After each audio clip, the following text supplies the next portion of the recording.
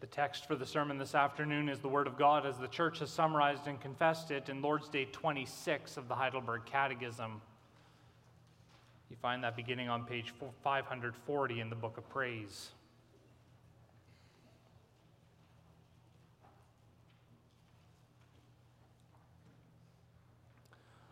Lord's Day 26 has as heading Holy Baptism, and here the Church confesses, how does Holy Baptism signify and seal to you that the one sacrifice of Christ on the cross benefits you? In this way, Christ instituted this outward washing, and with it gave the promise that as surely as water washes away the dirt from the body, so certainly his blood and spirit wash away the impurity of my soul, that is, all my sins.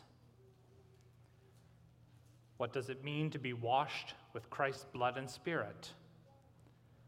To be washed with Christ's blood means to receive forgiveness of sins from God through grace because of Christ's blood poured out for us in his sacrifice on the cross.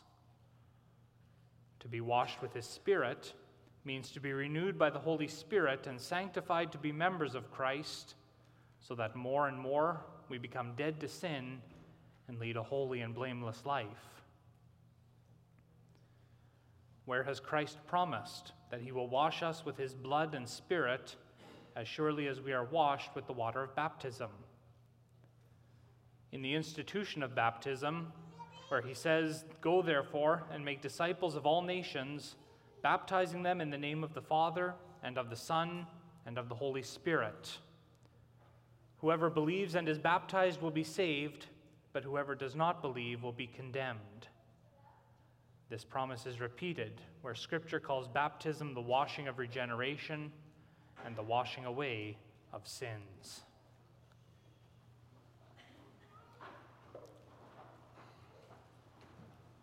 Then after the proclamation of God's word, we will respond by singing together Psalm 103, the stanzas 4, 5, and 7.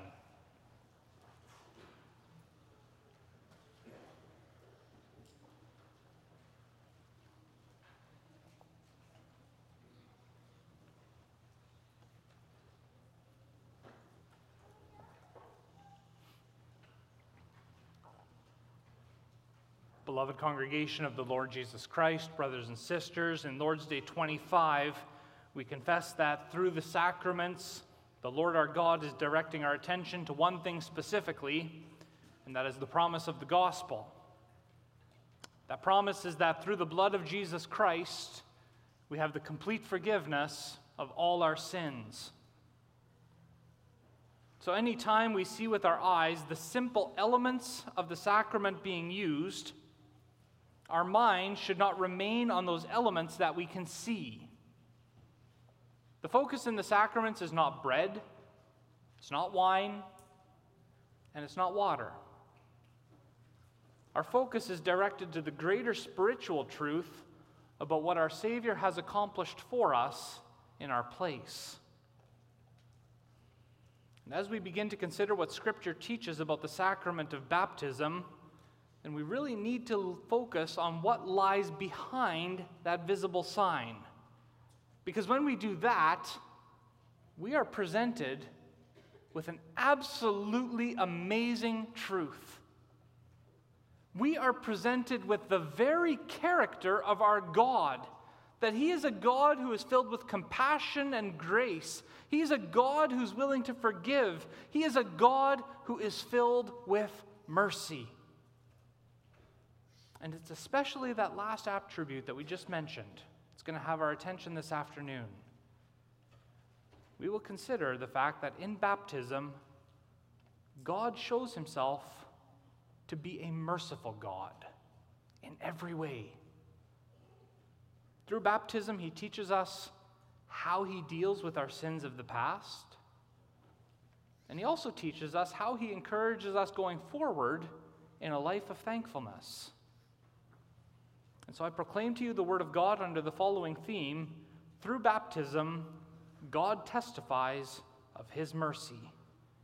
And we'll see that he does so, first of all, in forgiving sin, and secondly, in encouraging against sin. Now, as we read through Lord's Day 26 just a moment ago, perhaps you were struck by what is perhaps best called the dominant word in this Lord's Day. It's the word wash, or even washing by extension. You find it no less than 10 times throughout the 3 questions and answers. And by using that language so often, the Catechism is really directing our attention to the basic teaching contained in the sacrament. However, when you think about baptism, and in the terms of it being a washing, there's actually both a positive and a negative side that comes out. In the first place, by saying that baptism is a washing, then we are actually confessing we are dirty. We're confessing that we need to be made clean, that we have mud and dirt that makes us impure. And of course, we're not referring to literal mud and dirt, but in baptism, we're referring to our sin. Or as the Catechism puts it even more strongly at the end of answer 69, there's the impurity of my soul that is all my sin. And that forces us to go deeper. Because what we're saying is that there's not just a thin layer of sin on top of us. There's not just a little sin here and there that needs to be washed away. No, we're confessing that we are dirty through and through, right to the very core of our being. Sin is not just an external problem that affects our actions and our words. Sin is also an internal problem. It affects our heart, our will, our mind, every last part of us. And so we don't just need a surface washing quickly. We need a washing that extends to and penetrates to every last part of us. So in that sense, baptism is our humiliation. Baptism confirms to us the reality that we by ourselves are dirty. After all, people who are clean don't need to be washed. And you notice that our adopted form for the baptism of infants picks up on this language of our confession. Close to the beginning of that form, we read these well-known words. This is what the immersion in, or the sprinkling with water, teaches us. It signifies the impurity of our souls. Notice the same language is used there as in the Catechism. It signifies the impurity of our souls so that we may detest ourselves, humble ourselves before God, and seek our cleansing and salvation outside of ourselves. The first thing baptism's teaching us is that we are unclean. We need a washing. But it's also teaching us that because our impurity goes through every part of who we are, we can't just wash ourselves either. We can't just go to a tap and wash away the impurity of our soul like we go to a tap and wash away the dirt that clings to our body at the end of another day. Now, with baptism, we confess that we are forced to look elsewhere for the washing we need, outside of ourselves. Baptism is our humiliation because with it we confess that we, in effect, are helpless. We're so dirty through and through that we need to be washed by someone else, someone much greater than us. Our baptism reminds us that if we want to enter the kingdom of God, then we rely fully on God's mercy. We rely on the provision of the washing that God Himself gives to us. So that's the negative aspect. We're dirty, we're sinful, we're unclean. However, there is, of course, the positive side at the same time. For in baptism, we see the visual sign and seal of the gospel. We see the promise of God that just as water washes dirt from the body, and we know that to be true, we see it for ourselves, so certainly the blood and Spirit of Jesus Christ wash away the impurity of my soul? Answer 69. Brothers and sisters, notice the personal language that's used here. We are confessing that the blood of Christ washes away my sins, the impurity of my soul. This is not just a generic promise that Christ is making to a nameless or faceless person without any identity. This is the promise that Christ makes to you as an individual. Just think of what happened when you were baptized. True, most of us can't remember that particular moment since we were only little infants. Baptism was something that we received by the mercy of God before we could understand anything.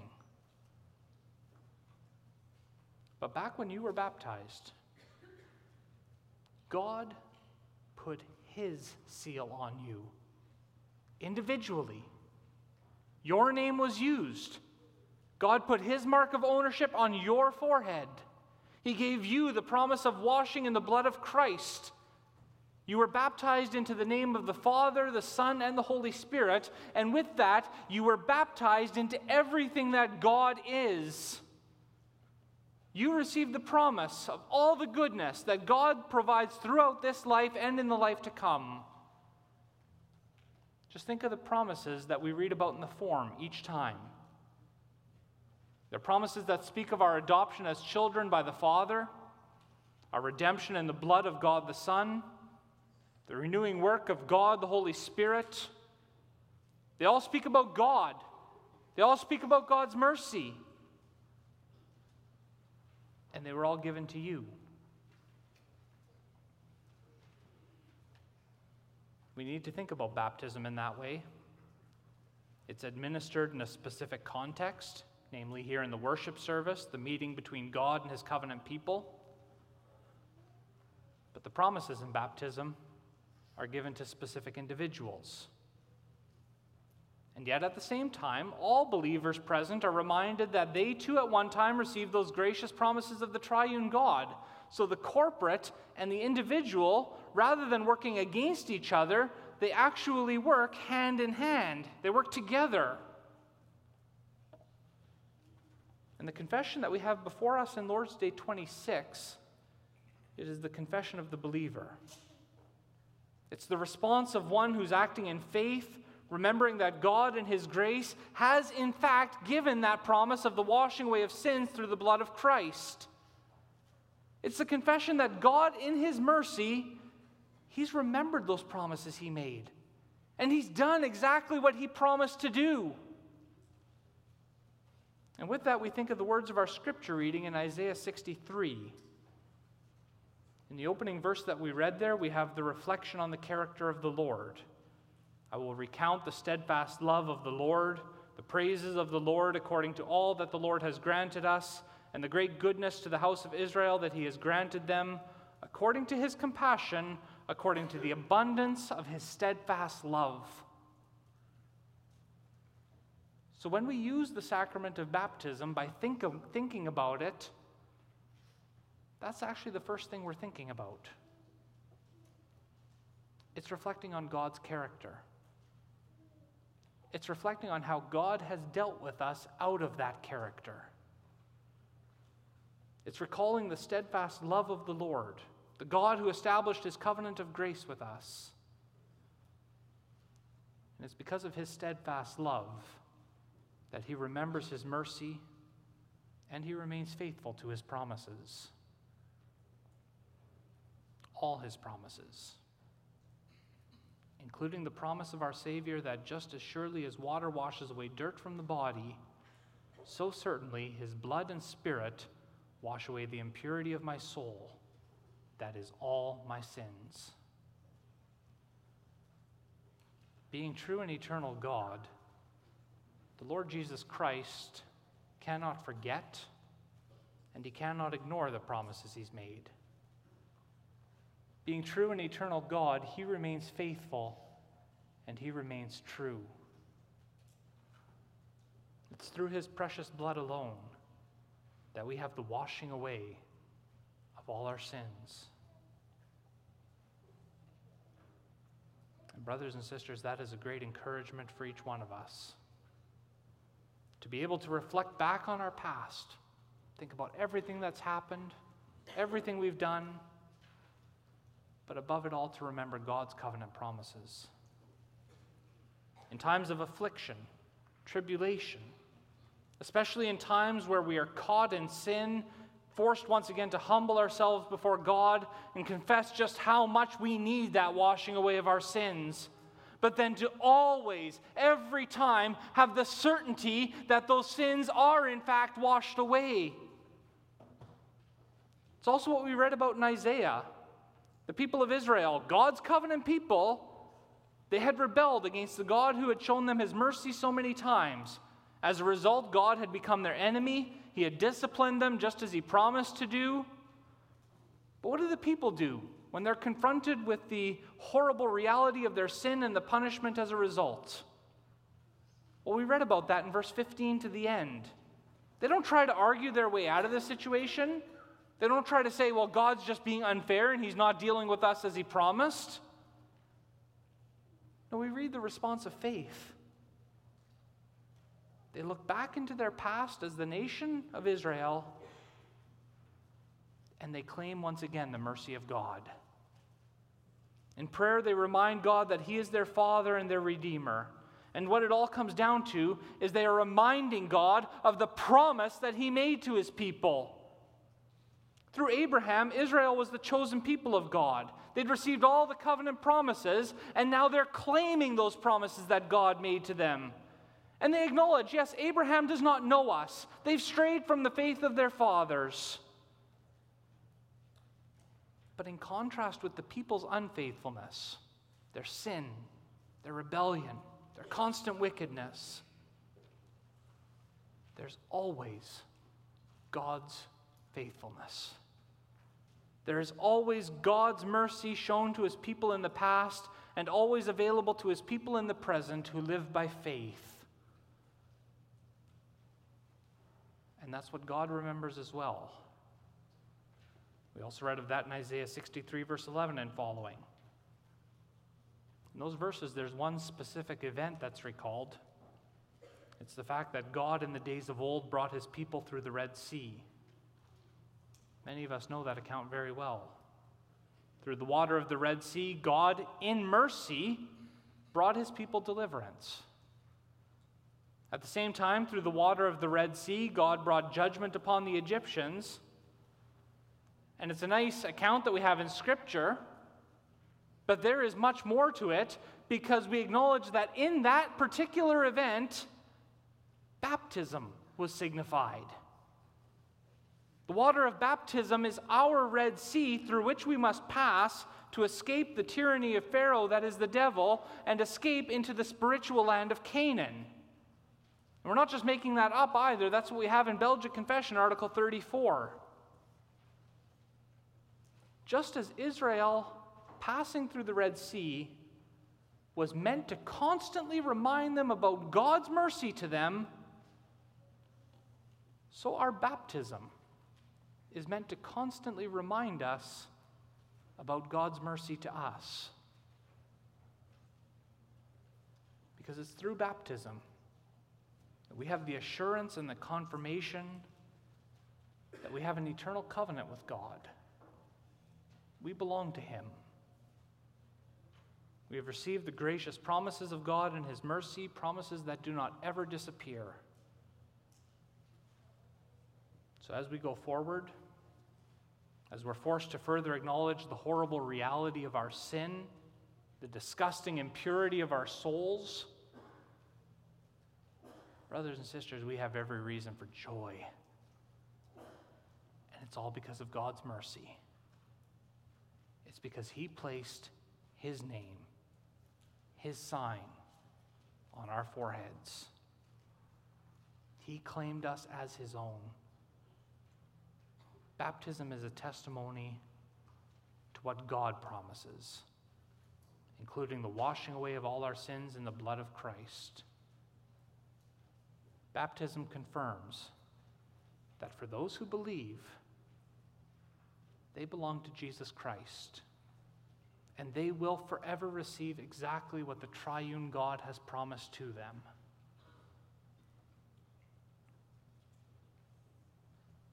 But then, brothers and sisters, notice how at the end of answer 69, our confession uses one other small word to assure us of God's mercy.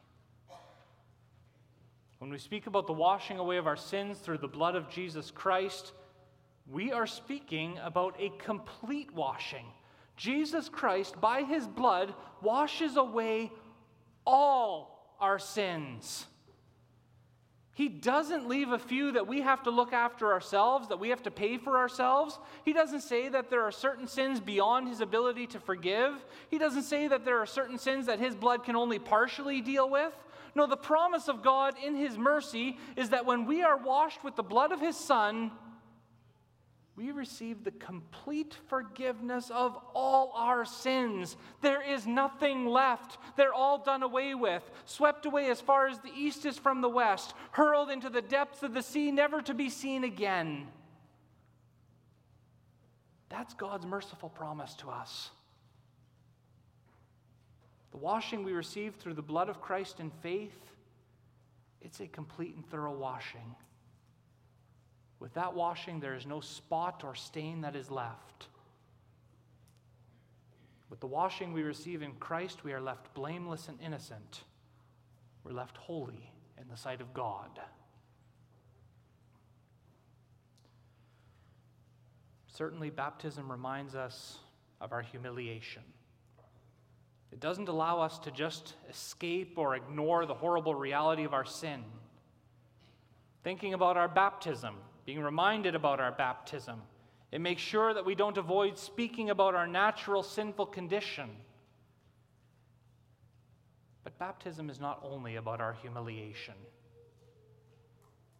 It is also and especially about God's mercy, because it testifies to us again and again and again that he has provided the washing we need. He has given us his only Son so that through his sacrifice on the cross we might be fully washed in his blood. We might be reassured that all our sin is paid for, all our guilt and our impurity is forgiven, all because of God's tender mercy.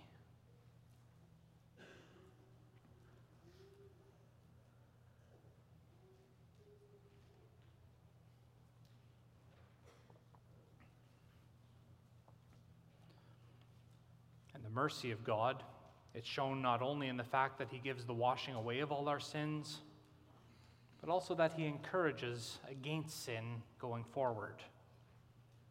It's because we're not only washed in the blood of Jesus Christ, but we're also washed in the Spirit of Jesus Christ. That's a point raised in all three questions and answers of Lord's Day 26. You find it at the end of answer 69, described in further detail in answer 70, and also at the end of answer 71. The promise of Christ to wash us in his Spirit is echoed where Scripture calls baptism the washing of rebirth and the washing away of sins. Now, anytime we hear about rebirth, we are automatically directed to the work of the Holy Spirit that he does in us and for us. The Spirit is the one who gives us a new beginning. We read this very clearly in the account of Jesus and Nicodemus in John chapter 3. There Jesus speaks about the work of the Spirit. And he tells Nicodemus, as we read in verse 3, that unless a person is born again, he cannot see the kingdom of God. That's the power of sin stain. It requires that a person get a complete restart, a brand new beginning. It's also what we acknowledge in the form for baptism again. We cannot enter the kingdom of God unless we are born again. The words of John 3 are very clearly echoed. So while the blood of Jesus Christ removes our sin and guilt, the washing of the Holy Spirit is what gives us the brand new beginning that we need. Now, brothers and sisters, it is amazing To think about the fact that every last one of our sins is forgiven. They're washed away. They're done. They're forgotten. That alone is a reason to give thanks to God and rejoice. But what if we would stop there? Where would that leave us? The honest answer is that we would still not be left in a very good place.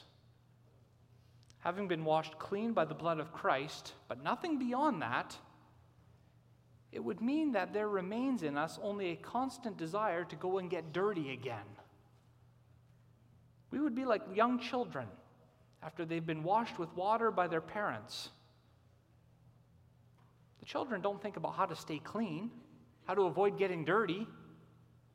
They right away want to go out and play again, even if it means getting covered in mud. They don't think twice about it. Never crosses their mind.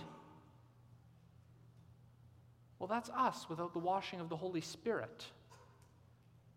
Without that washing, we have no desire to fight against sin. Instead, we go right back to it. Without that washing of the Spirit, we don't even care if we make ourselves dirty and polluted with even more sin. Without the washing of the Holy Spirit, then nothing really changes. But having been washed by the Spirit leads to a very different attitude on the part of the believer. Because the Holy Spirit gives that new beginning, that new life, that renewal, there is a desire to go forward and more to flee from sin. Yes, it's through the washing of the Holy Spirit, there is that increasing desire in us to avoid sin, to stay clean. And again, we see the mercy of our God coming out, because He knows the natural state that we have. He knows that of ourselves we are totally depraved and we would go back to sin each and every time. And therefore, He takes the initiative. He sends the Holy Spirit to work that change in us so that we begin to realize that being dirty is something to avoid. It's something to flee from.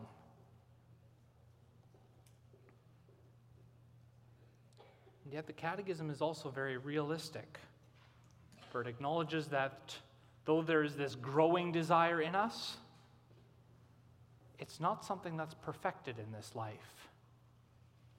To be renewed by the Holy Spirit, according to Answer 70, means that we more and more become dead to sin. It's a process that's taking place, a process that is making progress, but is not yet completed.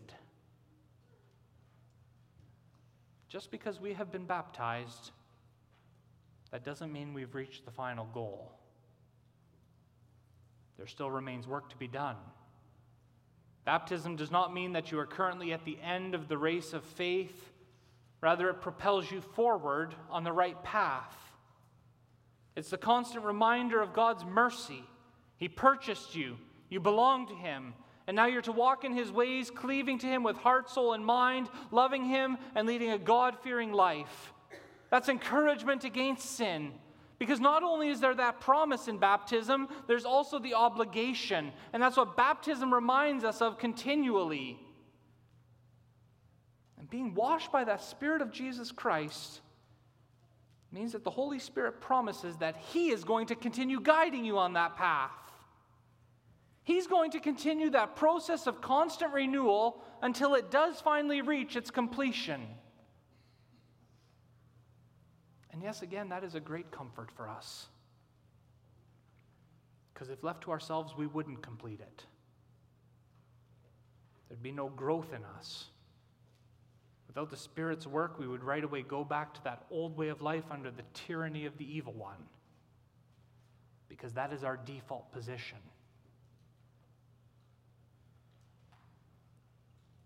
But because of that work of renewal that's ongoing in us, it also means that there will be moments of frustration.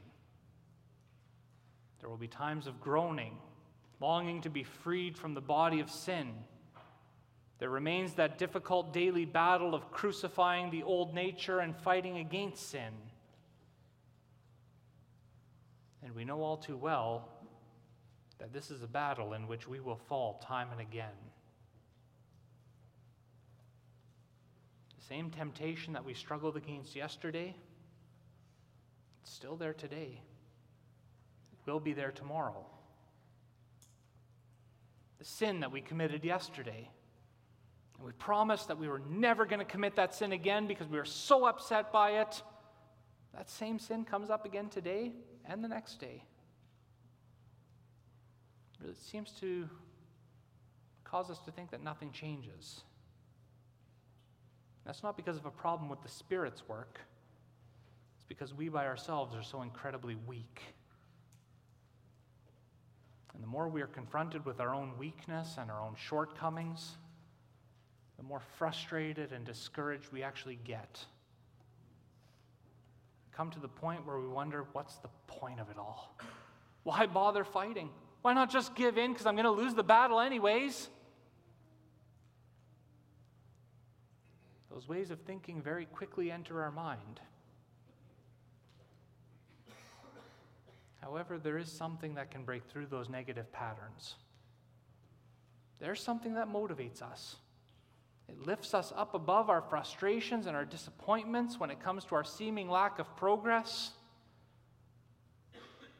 And that one thing, it actually has nothing to do with us. The one thing that can encourage us each and every time, it is God's mercy. It is this very mercy that is confirmed in the sacrament of baptism. It's a mercy that we read about in the form for baptism as well. The truth is, God knows that we are only dust. God knows that we struggle against sin. God knows that we get frustrated with ourselves. God knows that we can say so many negative things to ourselves. But that's what we say. The bigger question is, what does God say? God in baptism says to us, if we sometimes through weakness fall into sins, that is, those daily sins of weakness, do not despair of God's mercy nor continue in sin. Because baptism is a seal and trustworthy testimony that we have an eternal covenant with God. So on the one hand, brothers and sisters, do not despair of God's mercy, because our sin does not cancel out God's mercy. In grace, God has provided the means of forgiveness in the covenant relationship He established. He provided the mediator of the new covenant, Jesus Christ, the one through whom there is the forgiveness of sins. But then there's also that constant encouragement against sin. Do not continue in sin. Because baptism is a seal and trustworthy testimony that we have an eternal covenant with God. Baptism is a continual reminder that God in His grace has marked us as His own. And that is also the encouragement never to be satisfied with where we're at in our life of gratitude before the Lord. Not one of us has reached the final point. Not one of us is perfect. Remember, baptism reminds us that we need a washing. Baptism reminds us of our obligation to increasingly love the God of our salvation, to more and more grow in that life of thankfulness. Through baptism, we are reminded that we belong to Him, both in body and soul, both in life and death. We've been purchased with the precious blood of Jesus Christ. That's what our baptism should remind us about every last time we think back on it. And when you think about it from that perspective, what a powerful encouragement God gives us in our daily battle against sin. He reminds us that we don't have to despair, but we should also not think of sin lightly. He reminds us of the great cost that had to be paid and that was paid so that we might have that washing away of all our sins. God reminds us that He has washed us not only in the blood of Christ, but also the Spirit of Christ. In His mercy, God has given us a new life, a new beginning, and it's by the work of the Holy Spirit that we are made heartily willing and ready from now on to live for God. Most of us will probably recognize those words as coming to us from Lord's Day 1. Well-known words. Many people also here can probably recite Lord's Day 1 off by heart. But how are those comforting words of Lord's Day 1 confirmed? How do you know they are true for you? It's in your baptism, because that's where God confirms the promise of the gospel to you. That's where God confirms his promise that he is our Father and our Redeemer, just as he was for the people of Israel according to Isaiah 63, verse 17. It's in your baptism. God confirms to you that your sin is washed away, that through the Spirit you are being renewed. It's in your baptism. God confirms that this promised renewal will be brought to its eventual completion, and that eventually the daily battle against sin will be ended. It's in baptism. God promises that his mercy, shown to us right at the very beginning of our life, before we even knew what mercy was, before we even knew what was happening, that same mercy will be carried all the way to the end when we reach the assembly of God's elect in life eternal. And that is something amazing to think about. The promises that God extends to us in his grace and mercy for us, they are so comforting, they are so encouraging every day again. But there's something even more about them. Because our washing in the blood and Spirit of Christ, brothers and sisters, it's not primarily about us. Certainly we benefit greatly, but there is something that is even more important. It is all about the increase of the glory of God's name, because that is where everything is meant to point. As we rejoice in the merciful promises of God confirmed in baptism, we give glory to the God who has saved us by his grace. We proclaim the glory of his awesome name, and we start to do so more and more now, because that is exactly what the assembly of the elect in life eternal will do as well. That assembly, of which we are part of through faith, it will be focused on praising God perfectly and forever, giving glory to him always for the wonders of his salvation. It will be assembly about praising the Lamb who bought us and washed us with his blood. Yes, the great assembly, the Catholic Church of all ages and places, they will together lift up their voices and they will sing those words of Revelation 5, verse 13. To him who sits on the throne and to the Lamb be blessing and honor and glory and might forever and ever. Amen.